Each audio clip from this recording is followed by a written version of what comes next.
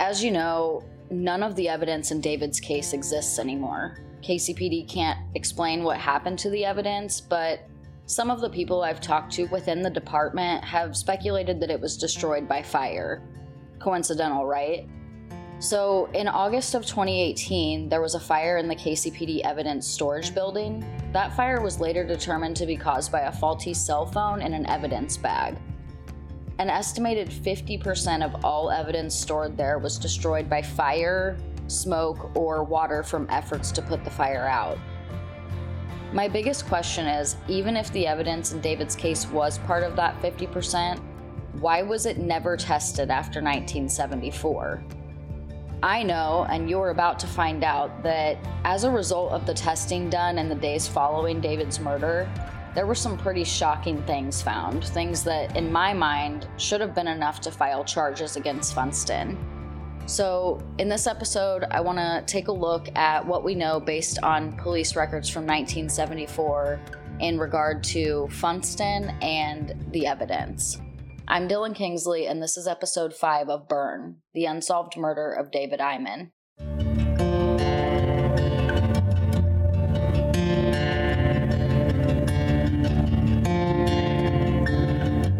First, remember Rick, David's neighborhood friend?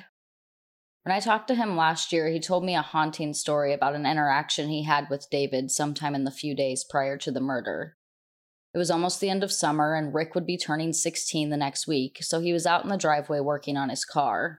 David rode by on his bike and stopped to talk. Here's what Rick said. I noticed he kept looking over his shoulder.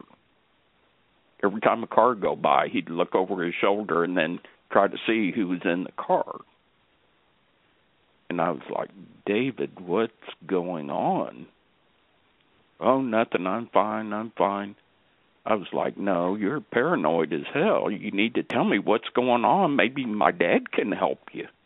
Both Rick's dad and uncle were police officers for the Kansas City Police Department around the time of David's death. Rick wasn't sure if either of them were still working for KCPD on August 14th, 1974. As he rode off, he wasn't even to the end of our property yet, and he yelled, Harry Funston. Well, I didn't know who Harry Funston was. He made like a big circle in the street and came back, and he said, if anything happens to me, Harry Funston. When Rick found out about what happened to David, he told his dad that he felt he needed to go to the police. Rick's dad was hesitant and told him the police probably wouldn't be able to use that as evidence anyway. Rick insisted. He did finally call the police, and instead of a detective, they sent out a uniformed car. And I told him, and he left, didn't really comment or say that's good or that's bad or anything really. He just took down the information. And within 2 hours, my uncle called, and he spoke with my dad, and he said, you tell Rick that if he doesn't want the same thing to happen to him, to keep his mouth shut. So somebody within that 2 hours time called my uncle, somebody high up in the police department, and told him to tell me to keep my mouth shut. I asked Rick if anyone ever talked to him again about his statement. No. No detectives ever called, wanting more information. That Metro Squad, nobody ever called. It was just gone. As a 15-year-old, Rick felt that he had done all he could do. He was scared, and so were his dad and uncle and grandfather. They all told him that when he got his driver's license, he wasn't to drive into Raymore under any circumstances. There's no record of Rick's interview in the police reports. I've often wondered why, out of all of his friends, David would tell something like that to Rick. The boys had grown apart in the few years prior, and while they saw each other around and were friendly, the boys ran in different groups and didn't hang out. I've wondered if Rick was mistaken. Admittedly, at times, I've even wondered if he was lying. But Rick has nothing to gain from fabricating a story like this. And to me, it kind of makes sense. Rick knew David when they were young. David's dad, arguably the most important person in his life, was close with Rick's dad. And maybe the fact that Rick didn't have the same group of friends made David more willing to tell Rick. Maybe David told him knowing that Rick had connections to the police department through his dad and uncle. Or maybe Rick just pushed David hard enough that day about his strange behavior that David decided to tell him just in case. None of David's other friends or Linda ever mentioned David having issues with any police officers. I'm sure a lot of them knew who Harry Funston was, but not a single kid mentioned his name in their interview. This was also strange to me, but I realized if I was 15 and one of my friends was found burned alive and dumped, and I knew that friend had issues with a certain police officer, I probably wouldn't be trusting anyone in a uniform coming around asking me questions. On the morning David's body was found, Harry Funston told KCPD officers he would be checking himself into the hospital later that day for a planned medical procedure. Back in 1974, it was still pretty common to see announcements in the newspaper about when someone had dinner at a friend's house or when someone moved, and even when someone was admitted to and checked out of the hospital. Because of that, I know Funston was in the hospital several times throughout the years, but I don't know the reason for his hospital stays. 2 hours after Jack Caproon came forward, police visited Orville Slaver, the Raymore chief of police, and Richard Flowers, the Raymore fire chief. Slaver seemed surprised when the Metro Squad detectives told him that Funston had been suspected by several departments in suspicious fires. The only problem he had with Funston was his temper, but he had been talked to, and Slaver thought the issue was somewhat resolved. Slaver told the detectives he would keep their conversation private and that he would watch Funston for any unusual behavior.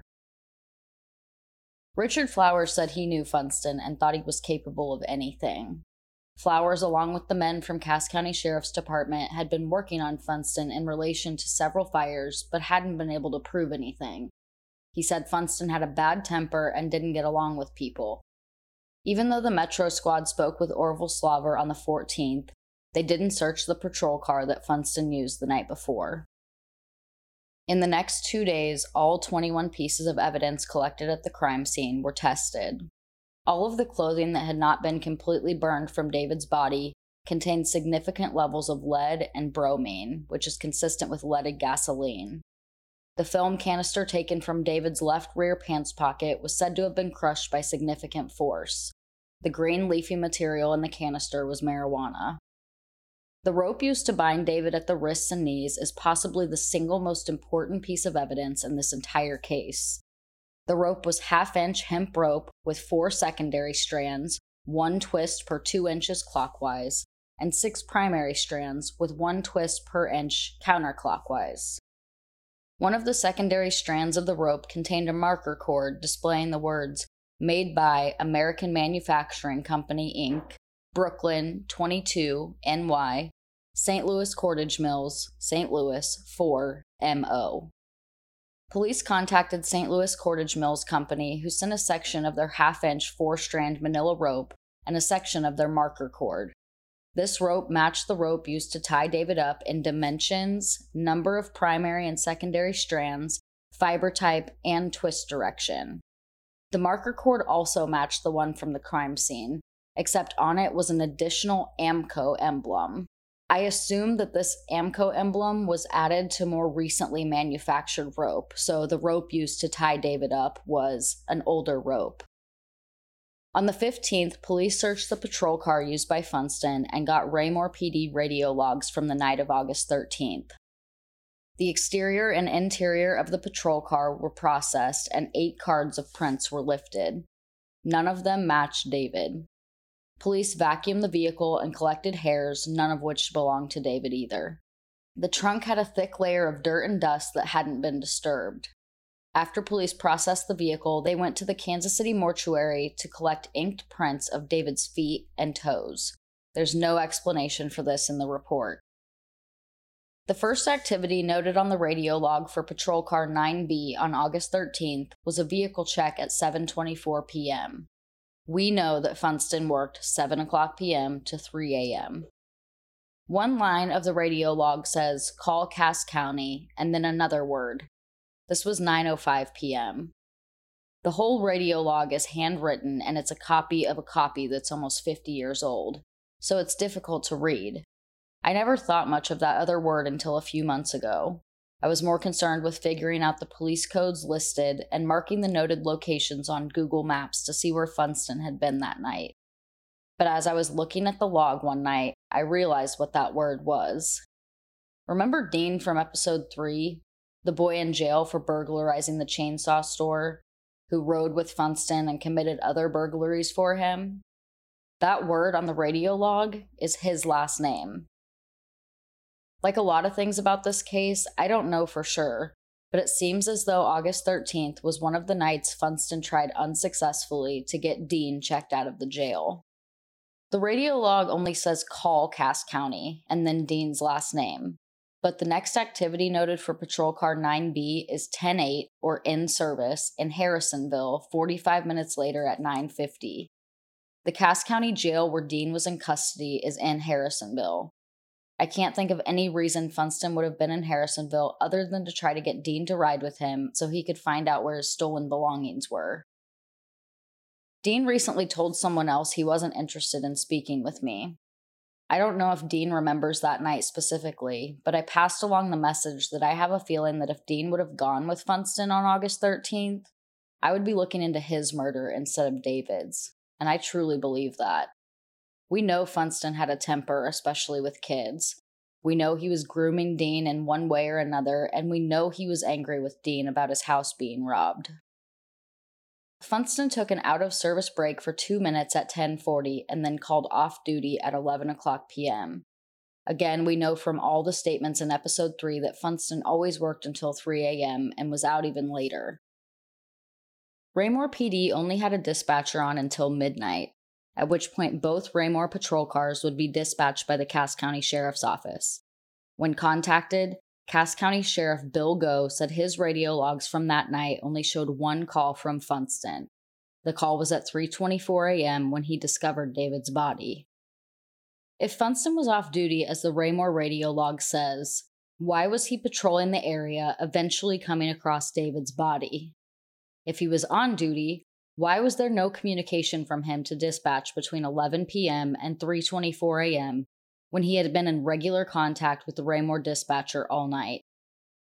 Finally, on August 19th, 5 days after David's body was discovered, police called Funston in for questioning. That 5-day time lapse is one of the most maddening parts of this case. Police knew on day 1 that Funston was possibly involved in David's death because Jack Caparoon came forward.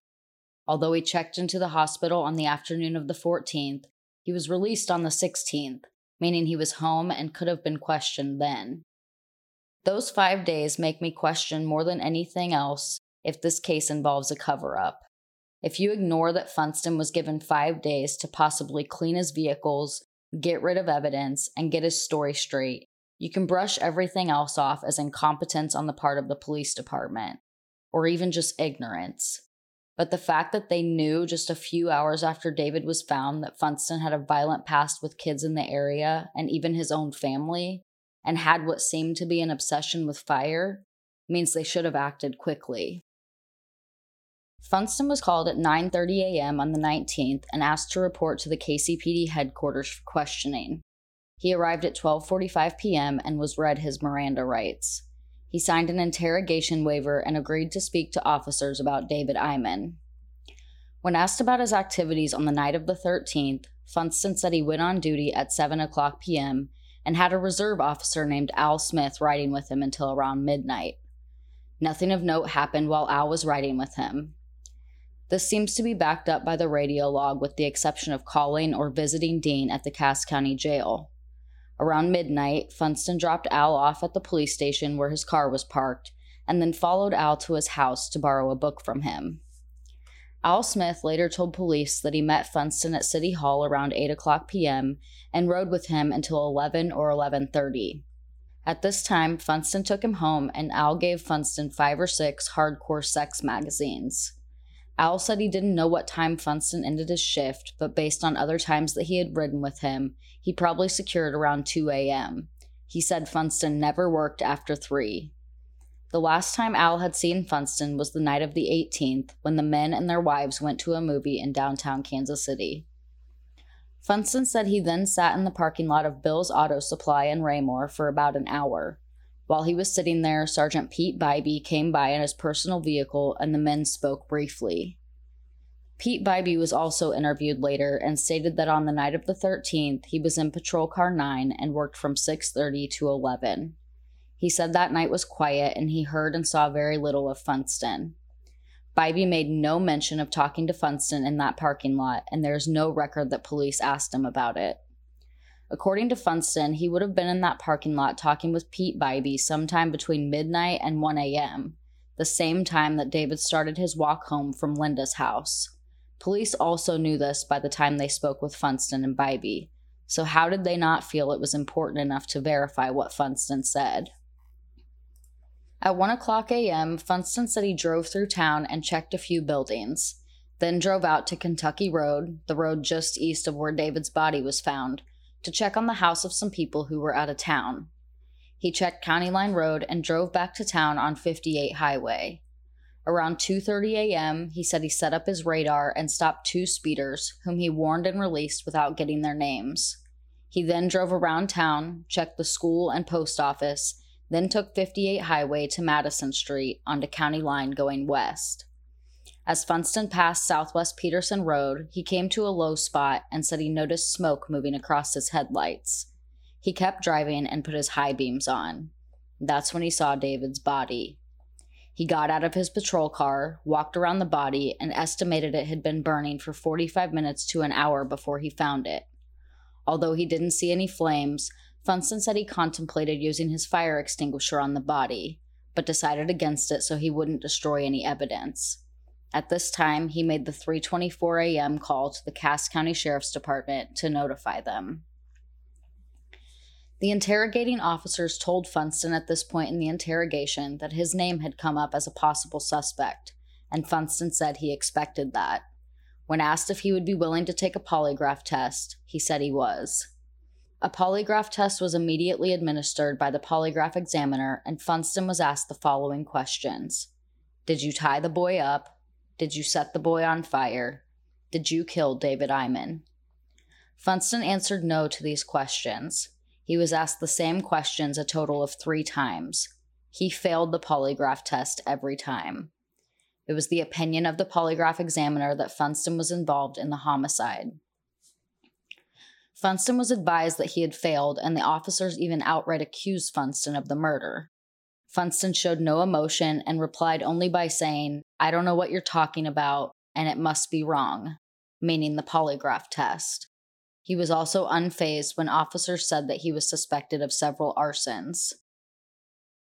Interrogating officers noted that based on previous interrogation experience, they felt Funston was listening to their questioning but wasn't actually hearing what they were saying.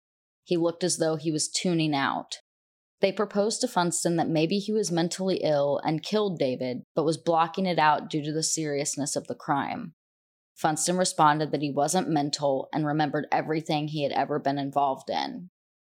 Funston did agree that David's murder and the arsons he was suspected of were not acts of a rational, sane person, and stated that if he had committed these crimes, help would be necessary.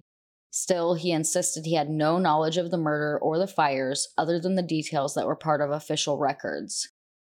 One of the interrogating officers, who had known and worked with Funston for some time, told Funston that there was no shame in admitting that he needed help, and that it would probably be more acceptable to his family and friends than the rigors of a first-degree murder trial.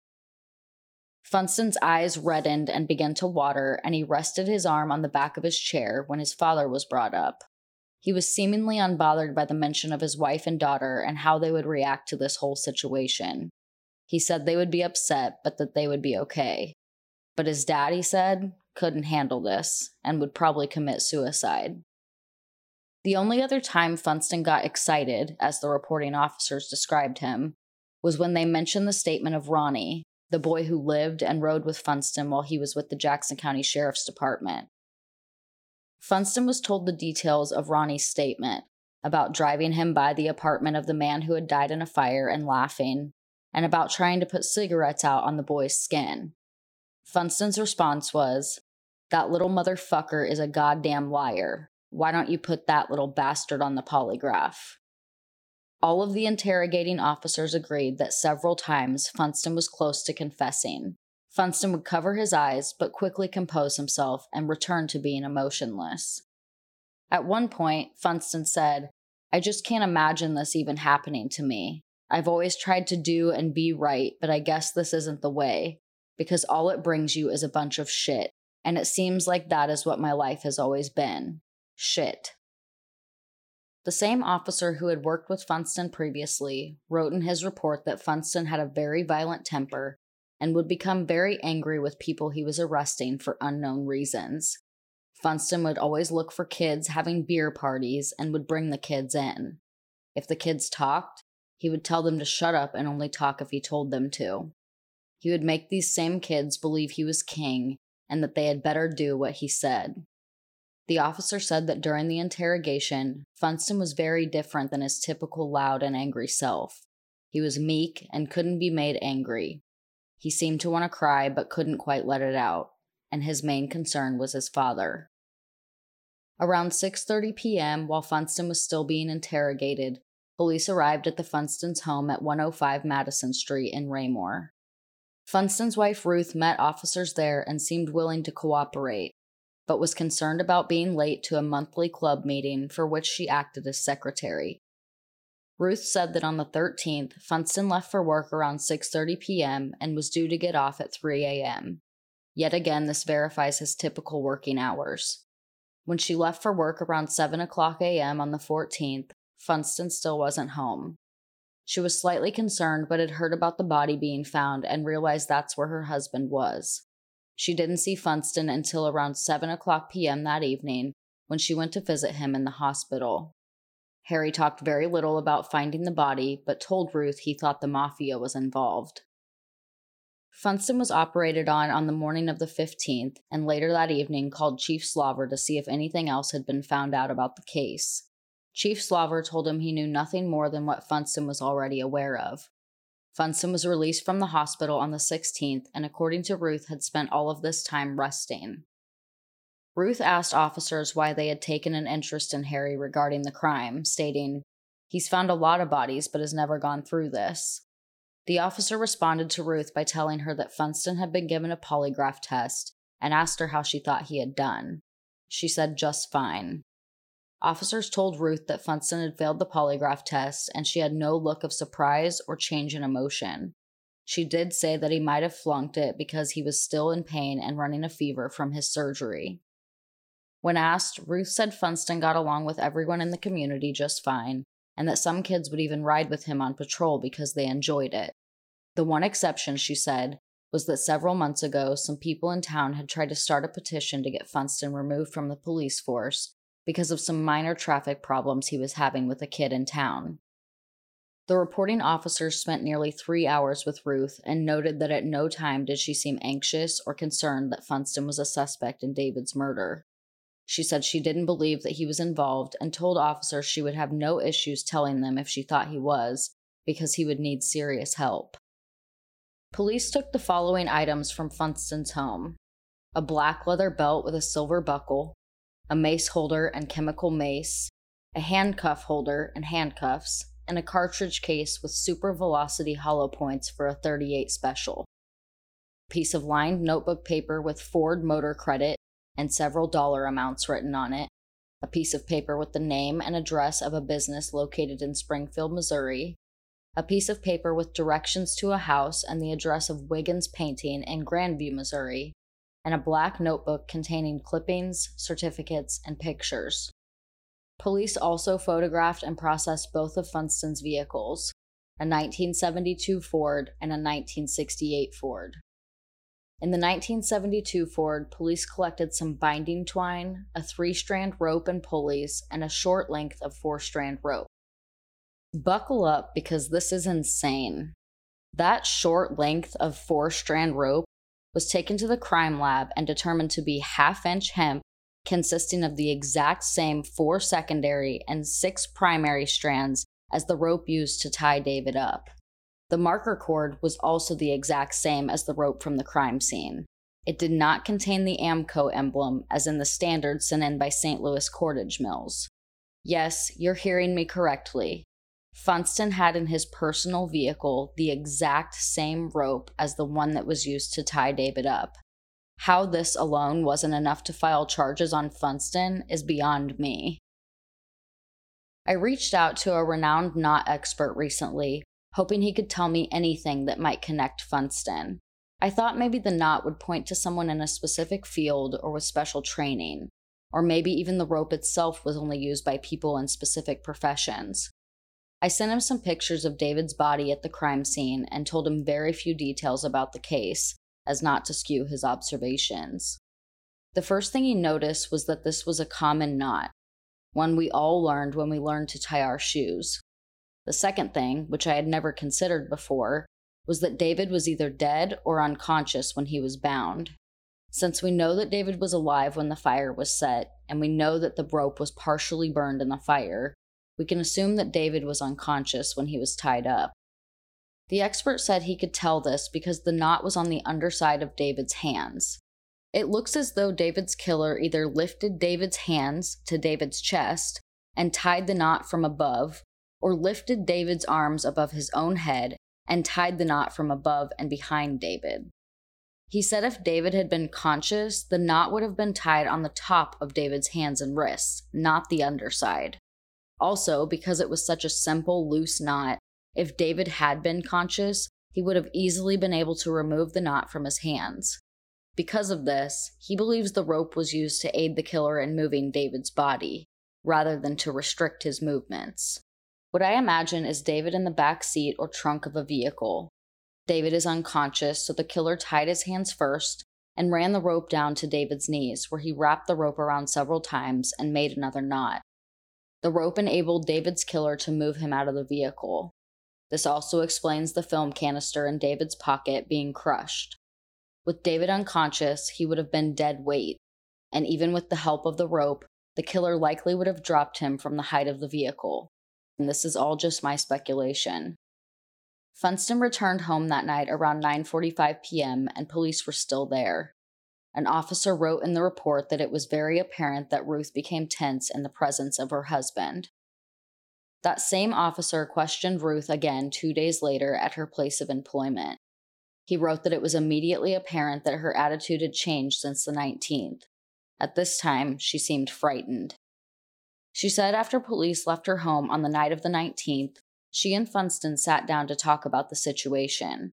Funston told her that he didn't understand why he flunked the polygraph test, and that he had signed the search waiver because he knew there was nothing in the house. The officer asked Ruth if Funston had threatened her in any way since the 19th, and she said no. He also asked what she meant in her initial interview when she said Funston had found numerous bodies. Ruth said he hadn't actually found any bodies. She just meant that he had been involved in numerous investigations. Ruth asked the officer how long they planned on hassling Funston about this, as he had already been suspended from Raymore PD and would likely lose his job. Police did stop hassling Harry Funston. Actually, they never spoke to him again after his interrogation on August 19th. He did lose his job with Raymore PD, according to an old Casey Star article, because of a technicality. And by September 23rd, Funston was living in Salina, Kansas, and had applied for a position with a financial company. More on Funston's life after David's murder in the next episode. So just to recap, police waited 5 days to question Funston. When they finally did, they felt that several times during the interrogation, Funston was close to confessing. He teared up and got angry and eventually failed a polygraph test about his involvement in the murder. His wife said that he might have failed because of the pain and fever he was experiencing from his surgery a few days earlier, but he was well enough to attend a movie with friends the night before he was interrogated. Funston's house and vehicles sat unsearched for those same 5 days. When they did search them, they found an exact match to the rope used to tie David up, also lacking the AMCO emblem printed on the rope sent in by St. Louis Cordage Mills. The Raymore PD radio logs from the night of the 13th showed that Funston ended his tour of duty at 11 o'clock p.m. However, he told police it was when he was wrapping up his patrol shift that he discovered David's body. And finally, David told Rick sometime in the few days before he was murdered that if anything happened to him, it was Harry Funston. If the police were really hoping to find something on Funston, what exactly was it that they didn't already have? And if they were hoping to sweep the whole thing under the rug, they certainly succeeded.